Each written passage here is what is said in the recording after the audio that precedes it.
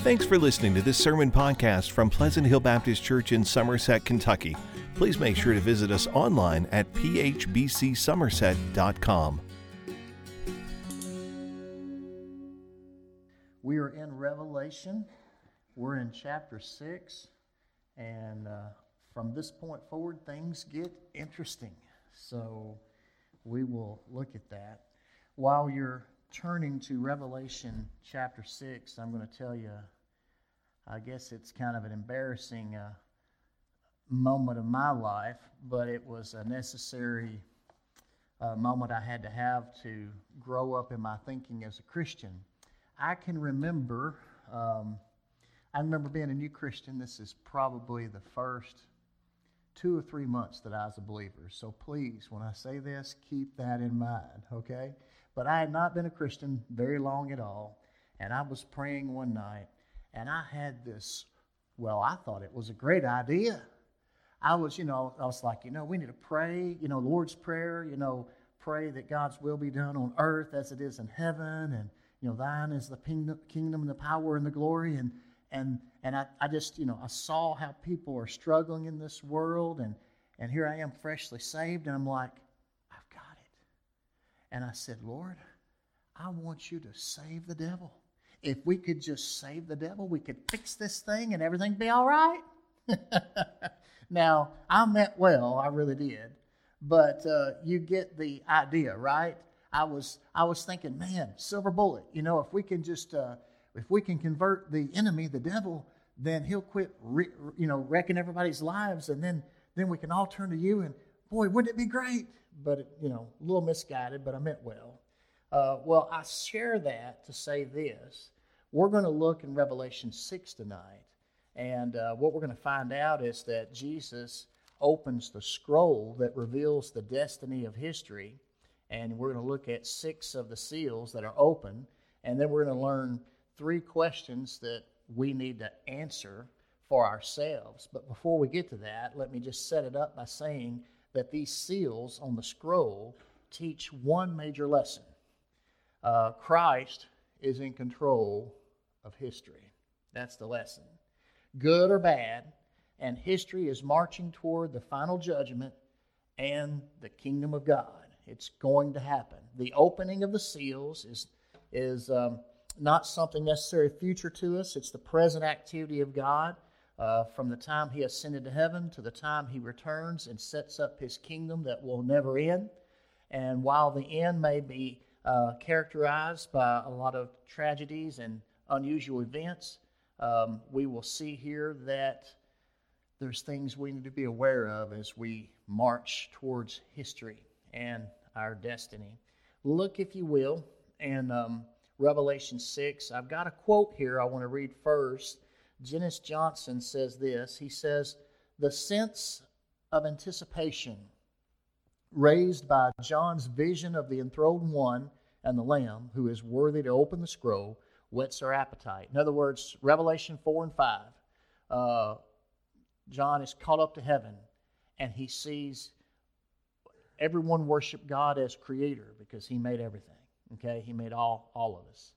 And then the Lamb, He's the only one that's able to approach the throne, the only one who is worthy to take the scroll from the Father that is sealed, and He's the only one that can break open the seals. And so therefore, we worship Him, the Lamb of God, who was slain for the sins of the world, right? And by His blood, He purchased people for God. And so that whets our appetite. Hey, what's going to happen next? And John has been summoned to heaven to see what's going to take place in the future. And according to Dennis Johnson, we infer that God's secret plan for history lies hidden in this sealed scroll. So when the Lamb takes the scroll from His hand and begins to break the seals, we look through John's eyes for answers to our questions. Usually our questions are when, what, and how long. Like, when's this going to happen? And what is going to happen? And how long before the next thing happens? And that's what we're thinking. But instead of answering our questions, he says, the prolonged process of preparing to unroll the scroll presents a series of portraits that answer this question. And here's the question. Why, if this lion lamb, the Lion of Judah, the Lamb of God, why, if the lion lamb has conquered, does the world continue to be a place of evil, violence, and misery? Now think about that. That's a legitimate, honest question. If Christ is the Lion of Judah and the Lamb of God, and He's approached the throne, and He will one day rule the world in righteousness and truth, and His kingdom will never end, and if He's in heaven now by the Father, then why does the world continue to be a place of evil, violence, and misery? Why? What we're going to see tonight answers that question. The first of the 6 seals, there's 7, but 6 of them were in this chapter. The first of the seals is a white horse with a conqueror. Look, if you will, in Revelation 6, verses 1 and 2. Then I saw the Lamb open one of the 7 seals, and I heard one of the 4 living creatures say with a voice like thunder, "Come!" I looked, and there was a white horse. Its rider held a bow. A crown was given to him, and he went out as a conqueror in order to conquer. Now let me read the next 3 more, and then we'll look at these together. The second seal, when he opened the second seal, he heard a second living creature say, "Come!" And then another horse went out, a fiery red one, and its rider was allowed to take peace from the earth, so that people would slaughter one another, and a large sword was given to him. And when he opened the third seal, I heard the third living creature say, "Come!" And I looked, and there was a black horse. Its rider held a set of scales in his hand. And then I heard something like a voice among the 4 living creatures say, "A quart of wheat for a denarius, and 3 quarts of barley for a denarius, but do not harm the oil and the wine." And when he opened the 4th seal, I heard the voice of the 4th living creature say, "Come!" And I looked, and there was a pale green horse. Its rider was named Death, and Hades was following after him. They were given authority over 1/4 of the earth to kill by the sword, by famine, by plague, and by the wild animals of the earth. Wow. Now, I forgot this until this week. When you study Revelation, in my opinion, one of the hardest decisions as you go down this road is this first seal in Revelation 6, verse 1 and 2. For instance, I just want you to feel my pain for a little bit. So I've got all these commentaries, and I was reading them, and this is a true story. So I read one, and it says this first seal with the white horse, the rider has a bow and a crown, and he's a conqueror. It's Jesus. And later in the book, in chapter 19, he shows up on a white horse, and he's got a crown and a sword. It's Jesus. And I'm like, oh, okay. And then it gets better. Then I look at another commentary, and I look at it, and I read it, and it says, this is not the same person as Jesus, who's on the white horse with the sword in his mouth in Revelation 19, and the strange company that he brings.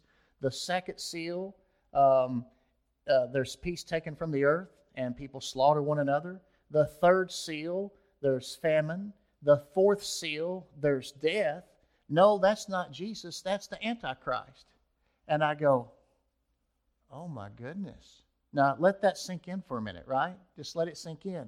You're looking at 2 different commentaries, very smart, godly men. They're looking at the same passage of Scripture. One says basically it's God. The other one basically says it's the devil. Wouldn't you associate Jesus with God and the Antichrist with the devil? And you're going, wow, this is not, is it green beans or green peas? No. It's not that at all. We're talking, is it this over here or is it that over there? So anyway, one resource that I've been using, don't mind sharing a little bit of my secrets, but one resource I've been using is a book by Michael Kukendall. And he is a professor at one of our Southern Baptist seminaries, the one in California, Golden Gate, I believe. And he's written this book, Lion, Locust, and the Lamb. It's not a commentary. It's a reference book. What he does, he's been studying Revelation for years, and he has taught it for years. And since it's a very symbolic book full of all kinds of images and allusions and Old Testament references, he has compiled these through the years. And when he wants to understand them better, he will go to all of these commentaries, and then he will pull that into the mix, and then he'll basically summarize, here's what different people say, but here's what it probably is based on the evidence, okay? And so I kind of used his resource for these four horses in the first four seals of this scroll. And this is 2 or 3 long paragraphs. Normally wouldn't read this much to you, but on this one I thought, I want to read this to you, so bear with me. Here's what he says about this first white horse with the rider that holds a bow and a crown and is a conqueror going out to conquer. Here's what he says. He says, there are 2 riders on white horses in Revelation, reflecting the dualism of the image, okay? Implying that they're used 2 different ways. In chapter 6, verse 2, the rider is evil, and he comes as a conqueror, bent on bringing war, bloodshed, persecution, and perhaps false prophecy on the earth. This horseman is presented in the first seal. The rider's identity is disputed, and you need to know that, okay? It's disputed. Several scholars understand the horseman as Christ. William Hendrickson, for example, he has 7 arguments to support the view that it's Jesus. And this view can go back as far as Irenaeus in early church history. And several modern commentators continue to favor it. When you look at their reasons, the color is white, there's a crown, the rider is a conqueror. It reminds you of chapter 19:11, and it tips the scale in the favor of this must be Jesus.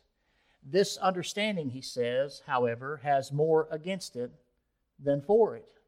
The other 3 horsemen are certainly evil, causing people to slaughter one another, famine, and death.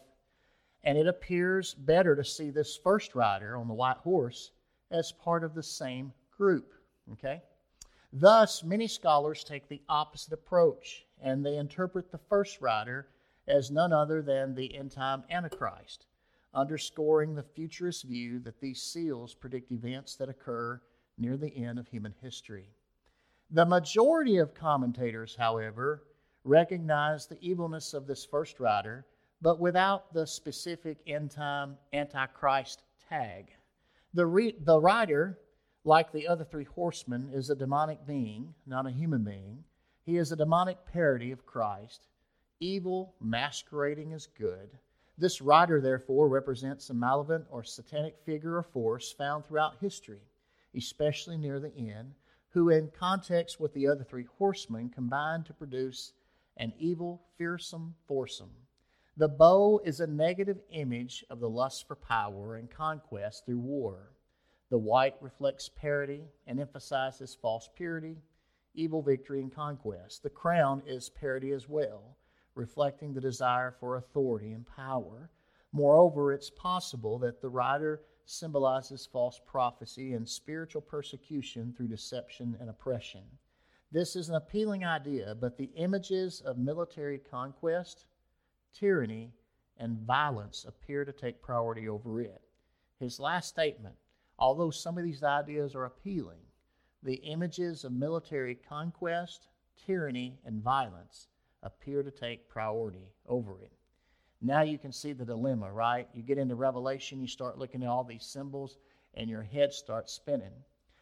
There are 2 instances in the Old Testament. Zechariah, a couple places in the book of Zechariah, and I believe once in the book of Ezekiel. Both prophecy books mention 4 types of horses. But in all of those cases, these horses represent, agents that God sends out to patrol the earth, merely to patrol the earth. Here in Revelation, it's more than that. They're not patrolling. They're they're a chain reaction of events that are happening in the world. I do not think, the more I'm still wrestling with this, and I guess I will say that I reserve the right to perhaps change my mind if I keep looking at this and see more evidence. But I don't think this is Jesus. Up until this point in Revelation, we know when Jesus is on the scene. In Revelation 1, the risen, glorified Christ, and he's walking among the candlesticks, which are the 7 churches there in Asia, okay? And then he has a word for his church in Revelation 2 and 3. Then in Revelation 4, there in heaven is a throne. And then here comes a lamb, right? Who is Jesus, the Lamb of God, from the tribe of Judah, the line of Judah. And he approaches the throne to take the scroll.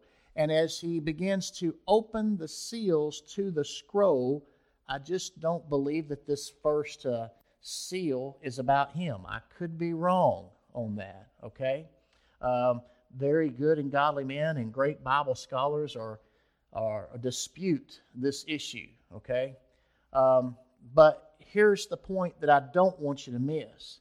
Look at these 4 as a unit. Just like the first 4 seals go together, the trumpet judgments that we'll get to later in the book, the first 4 go together. So when you look at all of that, that's why I say that. So let me keep moving, because I don't want to get stuck on this. I want us to take in the whole thing, and then you can kind of turn it over in your mind and come to your own conclusion. But the second seal is a red horse, and there's no peace on the earth. It's a red horse. The rider is allowed to take peace from the earth so that people slaughter one another, and a large sword was given to him. That large sword was the kind of sword they would use in hand-to-hand combat, okay? So it implies that there's civil unrest in the world, where perhaps people that know each other are hurting one another and killing one another. There's absolutely no peace on the earth.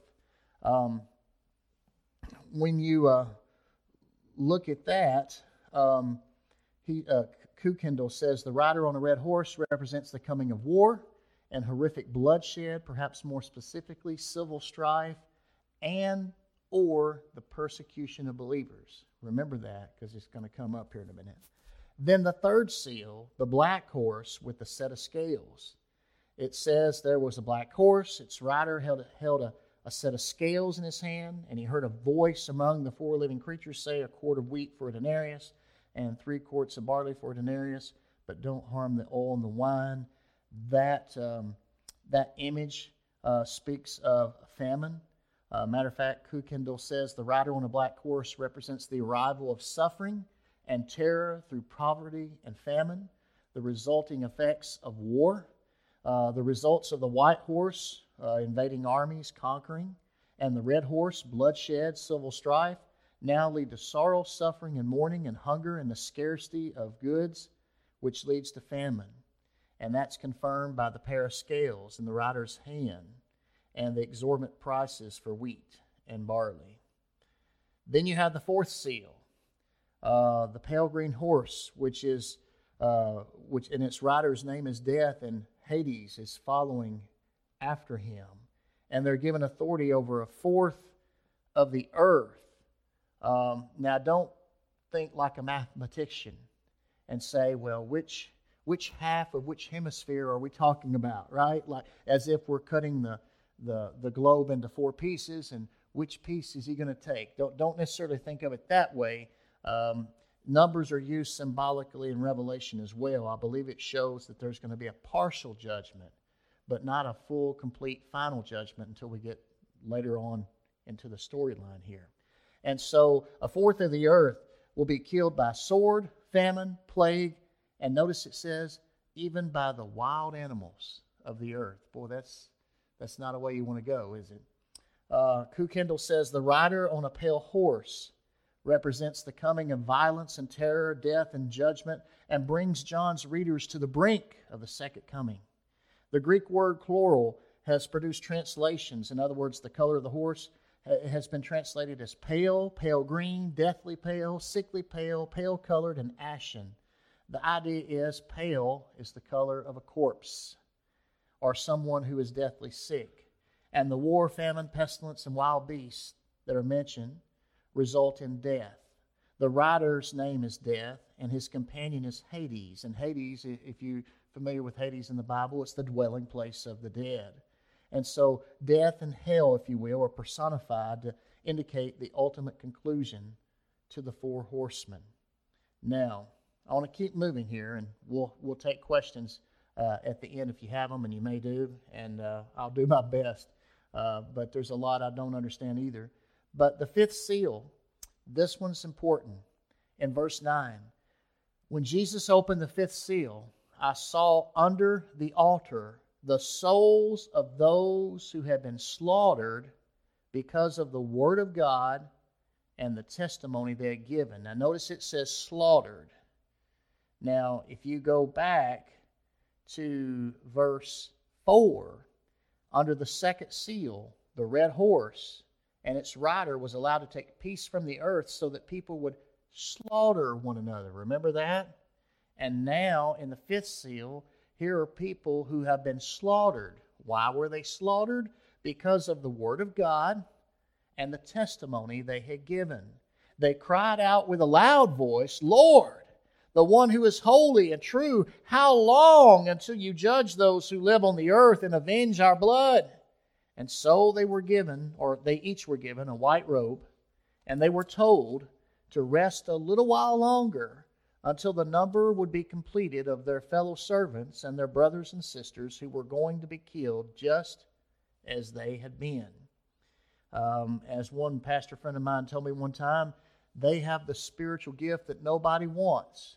It's the gift of martyrdom, and you only get to use it once, right? That's what's happened here. These believers were martyred because of their faith in Christ, because of the Word of God and their testimony. And so this fifth seal is the martyrs of the gospel crying out to God to judge the earth. And as Koo Kendall says, does God answer their prayer? In verse 11, absolutely He does. And you see it in the sixth seal. Okay, they're crying out to God. He says, wait just a little longer. And then the sixth seal in verse 12, watch what happens. And then I saw Him open the sixth seal. A violent earthquake occurred. The sun turned black like sackcloth made of hair. The entire moon became like blood. The stars of heaven fell to the earth as a fig tree drops its unripe figs when shaken by a high wind. The sky was split apart like a scroll being rolled up, and every mountain and island was moved from its place. Then the kings of the earth, the nobles, the generals, the rich, the powerful, and every slave and free person hid in the caves and among the rocks of the mountains. And they said to the mountains and to the rocks, fall on us and hide us from the face of the one seated on the throne and from the wrath of the Lamb, because the great day of their wrath has come, and who is able to stand? You know, when you read that statement there in verse 16 and 17, then you go, wow, the people of the world knew more than they ever would let on, didn't they? I mean, everything starts shaking, and they realize this is it. And they realize that there is a God, and He's on the throne, and there's the wrath of the Lamb, and the day has come. What are we going to do? Oh, what truth come out of their mouths. So this sixth seal is a violent earthquake. And I like what Koo Kendall said about this. He says, the great earthquake is a feature of cosmic imagery that refers to the dissolution of the world, ushering in the conclusion of history, end-time judgment, and the new heaven and the new earth. Well, let's cut to it. Here's what he says. He says it's significant that the word earthquake is found exactly 7 times in Revelation. And you know, 7 is one of those popular trends in Revelation. Well, the earthquake is mentioned, the term earthquake, the word earthquake is mentioned exactly 7 times in Revelation, beginning here in Revelation 6:12, then in chapter 8, verse 5, twice in chapter 11, verse 13, and then in chapter 11, verse 19, and then twice in chapter 16, verse 18. And here's what he says about this. I thought this was interesting. The adjective great, it's a great or a violent earthquake, is attached to 4 of these 7 references. And 7 is the number for completeness, and 4 is the number for full coverage. In other words, the whole earth. Furthermore, he says, John places every earthquake at the conclusion of a vision. Notice there are different visions. As we go through Revelation, I think sometimes what people miss, there's 2 ways mainly of reading and interpreting Revelation, okay? And I'll share with you my view on that right now. Most people, when they read Revelation from chapter 1 to chapter 22, as they're reading it, they're seeing everything in a straight line. This happened first, next, second, third, fourth, fifth, and so they assume that what happens in chapter 6 has to happen before we get to chapter 16 or 18 or 20 or whatever. The other theory on reading Revelation is that's half right. If you're John, he wrote this book in the order that God gave it to him. God gave him a vision. He wrote that down. And then God gave him another vision. He wrote that down. And then he gave him another vision, and he wrote that down. But when you put these visions together, they recapitulate things, okay? They start here, and they go out toward the unknown. And you're like, wow, what's going on there? And then the next one starts here and goes a little bit further. And so each time you get a little bit more information, and everything's more intense because you're getting toward the end. And so I'm of the persuasion that when you read Revelation, you're going back and forth between the first coming of Christ and the second coming of Christ. You'll see that as we go through. But here's what he says. He says, the earthquakes come at the conclusion of a vision, and the numerical symbolism prepares readers not to think of 7 individual sequential spaced earthquakes, but one great earthquake repeated in these visions that recapitulate one final, last great earthquake. And you'll see that as we go through the seals, the trumpets, and the bowls, because they'll keep saying, and this much happened on the earth, and this much happened to the earth. And you go, man, how much is left? Like we went from a whole number to a fraction. Now we're adding more fractions. And now we're adding more fractions, and each time they stack up, you're thinking, how much is left? And I don't necessarily read it that way. I think each vision is giving you more detail on the same events. But we'll see that, I think, as we go along. Well, with all that said, let's try to put a handle on this, okay? This is some heavy stuff. I could talk about this for 2 more hours, and I probably wouldn't know any more than I know right now. So let's kind of take a moment to get our breath and say, so what? Why should this even matter to my life right now? What do I need to take away from this? And I would say I'm glad you asked. So here it is. First of all, I want to share a quote from you that a man in a previous church shared with me years ago. And wow, what a gold nugget it is. He says, Corey, did you know that when the gospel of Christ is preached, okay? He says, when the gospel of Christ is preached, it does 3 things wherever the gospel is preached. And I said, okay, what you talking about? He goes, well, whenever the gospel is preached, it civilizes all, okay? It civilizes all. It moralizes a few, and it saves some. And I thought, okay, can you explain that to me? He's like, well, yeah. When you think about, we're talking today about the importance of law and order. If somebody does something wrong, there ought to be consequences to it. I mean, God's government, man's government might be mocked, but God's government is not mocked. God's government says whatever a man sows, guess what? that shall he also reap. Okay? That's God's government. And that's the world we live in. What goes around comes around. And so when you break laws, there will be consequences, even if it doesn't look like it. You know, you can look at somebody and go, well, that's wrong. They shouldn't do that. How come they're getting away with that? Well, because Jesus rose from the dead, and because there is more to this life than just this moment in time, because there is a resurrection from the dead, because there is an eternal judgment, yes, one day everyone will stand before God. Everyone will be accountable for everything they've done. And so when the gospel is preached, and that's part of the gospel, understanding that Christ is risen from the dead and he's going to judge the living and the dead, that civilizes all. Oh, wow. And then it moralizes a few. It makes people go, well, I better act better. I better get my life straight.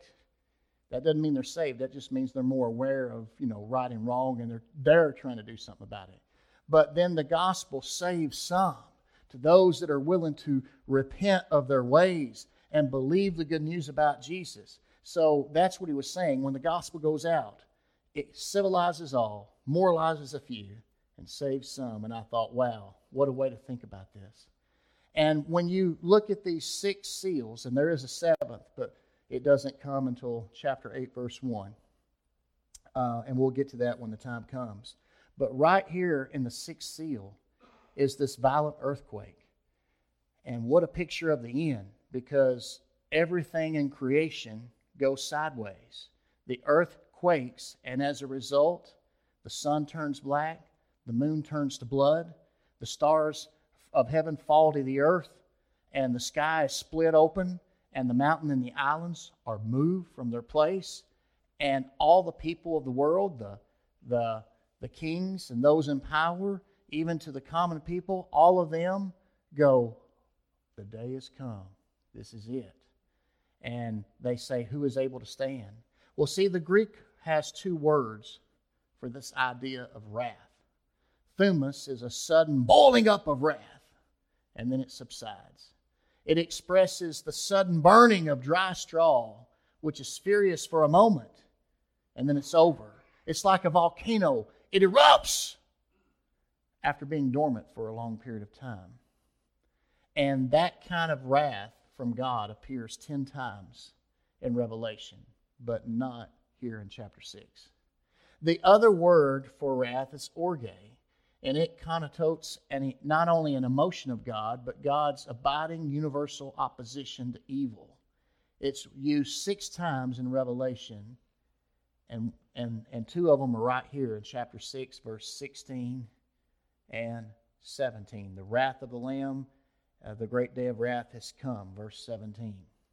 Now, what is the significance of the wrath involved in Revelation 6? Here's what Herschel Hobbs says. He says, one view holds that this is divine wrath, or God's judgment in history, upon those who were oppressing his people. Those holding this view insist that this final judgment doesn't come until Revelation 20. Therefore, the final judgment would be out of place at this point. But the other view sees this as a picture of the final judgment. Those holding to this view hold to the recapitalization theory. That is, from chapter 6 onward, the same idea of judgment is presented, but with each vision growing in intensity. Thus, each of these visions of judgment is complete within itself, each ending with the final judgment. If this be true, then the final judgment is properly placed at the end of chapter 6 as the climax of the opening of the first 6 seals. And here's what Hobbes says. This latter view is the one I hold. The former view might be correct except for one thing, that word orge. Were this a temporal judgment, the word would have been thumos, a fierce judgment that subsides. But the wrath here is the universal, abiding opposition of God to evil. And I would agree. Already here in Revelation 6, at the 6th seal, you're seeing the great day of wrath. And they tell you in verse 17, the great day of the wrath has come, and who is able to stand? And you will see this as we develop the theme as we go through Revelation. I really like Herschel Hobbs. Some of you have been around for a while. You'll know that he was Mr. Southern Baptist a generation ago. And I really like Hobbs, and I agree with his main view of Revelation. So here are 3 questions. Here's the practical part. Here's 3 questions. We've looked at the 6 of 7 seals, as I told you at the beginning. And then also said that I'd give you 3 questions that you need to know the answers to. I'll take a moment to give you these 3 questions. 2 of them were mentioned in the text, and the other one is implied. The first question is implied. Who is in control? Who is in control? You see, as we live our lives here on earth in this evil, fallen world, sometimes we're going to see things that we don't understand. And we're going to wonder, what in the world is going on? You know, what is going on in this chaotic, crazy world? Have people lost their minds? You know, what was up is now down. What was in is now inside out. I don't understand anymore. Nothing makes sense anymore. Well, the question is, who is in control? And make no mistake that from Revelation 5 to Revelation 6, Jesus is at the right hand of the Father. Jesus has approached the throne of God. Jesus is the only one worthy to take the scroll, and He's the only one qualified to open its seals. And so He opens these seals to show you what's happening through history. And trust me, He's in complete control of the situation. And so the first question you need to know the answer to is, who is in control? And I hope that you find comfort, because today we see a lot of chaos and craziness going on in our country right now, right? And you might go, what in the world is going on? Well, who's in control? Man's not in control. God's ultimately in control. There's a second question, and that is, we're going to jump now to the very end of the chapter. There at the very end of Revelation 6, when this great day of wrath comes, everyone in the world says, who is able to stand? When we realize who is in control, and that is Jesus, then the next question is, who can stand? Because Paul told these Greek philosophers in Athens, you can read about it in Acts 17, that there is a sign that you need to pay attention to. That there is a man that will one day rule the world in righteousness, and he will judge everyone, and God has proven it by raising him from the dead. And when he said that, they went, they couldn't accept that. You know, they couldn't accept the resurrection of the dead. But Paul is saying the fact that Jesus rose from the dead proves that He is God, that He is the Son of God, and that He will one day judge the world, and He will one day rule as King forever. So with that thought, who can stand?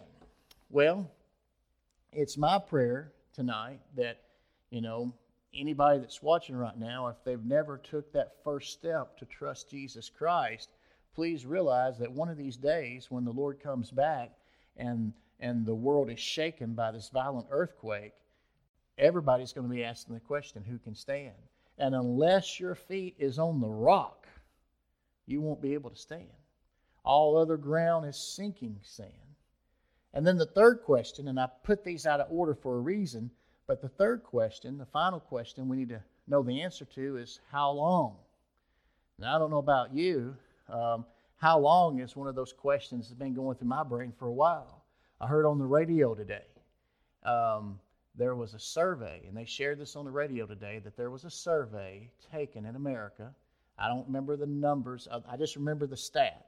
I don't remember how many people they surveyed, but they surveyed a lot of people about how they felt about COVID. And here was what they said on the radio. They said 18% of people are willing to do whatever it takes for as long as it takes. And the 82%, they're over it. That's what it said. And so all of us are going, how much longer, how much longer, how much longer? Well, imagine here in our text that we're reading tonight in Revelation 6, when you look at the fifth seal, were those that have been slaughtered because of the Word of God and the testimony, They are gathered there under the altar, these souls are in heaven, and they're crying out to the Lord, and they're saying, God, Lord, Jesus, you're the Holy One. How long until you judge the world? How long until you judge those who live on the earth and avenge our blood? Lord, how much longer? Well, I want to tell you something. You and I think, as Christians particularly, need to be reminded sometimes that justice may not always happen in this life, in this world. But I can 100% guarantee you that justice will happen in the age to come. In the age to come, when Christ comes, He will judge the world in righteousness. He will reward the righteous, and He will judge the wicked, and He will make everything right. So I guess I want to end with this tonight. Are you prepared for that great day of wrath? I don't know about you, but when I was in high school and I heard our interim pastor, Brother Bob Elliott at the time, preach on the coming of Christ and the resurrection of the dead and the reality of eternal judgment, it got my attention. And it really made me evaluate my life. And I came to a conclusion that I didn't know what would happen to me.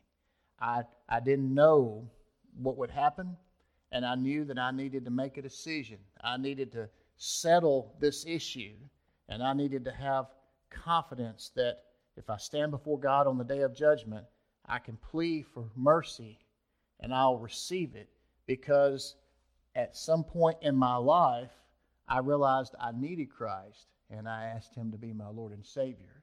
If you wait till that great day to do it, it's too late. It's like going into a court of law and telling the judge, oh, I'm sorry, I promise I'll never do it again, which has already been done now. It's when you come to your senses and you say, oh, Lord, forgive me. And so it's my prayer today that you will be prepared for that great day of wrath. Well, I'm going to close in prayer, and then I'll take just a few moments to field any questions for those that are here. If you have any, I don't know if I can answer them, but I'll try, okay? Well, let's pray. Father, we come before you tonight. Thank you for your word. Lord, despite all these details that we've looked at that are just kind of overwhelming, all of the adjectives stack up, all of the images just overpower our imagination, Lord, help us not to miss the obvious. And that is, Lord, you are in control of history. And Lord, you're going to guide history toward its logical conclusion that one day, someday, there's going to be a payday called Judgment Day, the great day of wrath, when everyone will ask, who can stand? It'll be a day when those that have been martyred for the faith will no longer have to say, how much longer, Lord? Because, Lord, it'll be a day and a time that you come, that you will reward the righteous and judge the wicked. And, Lord, ultimately you will rule and reign forever. Lord, prepare our hearts for that moment of truth. May we say yes to you now before it's everlasting too late. In Jesus' name I pray. Amen.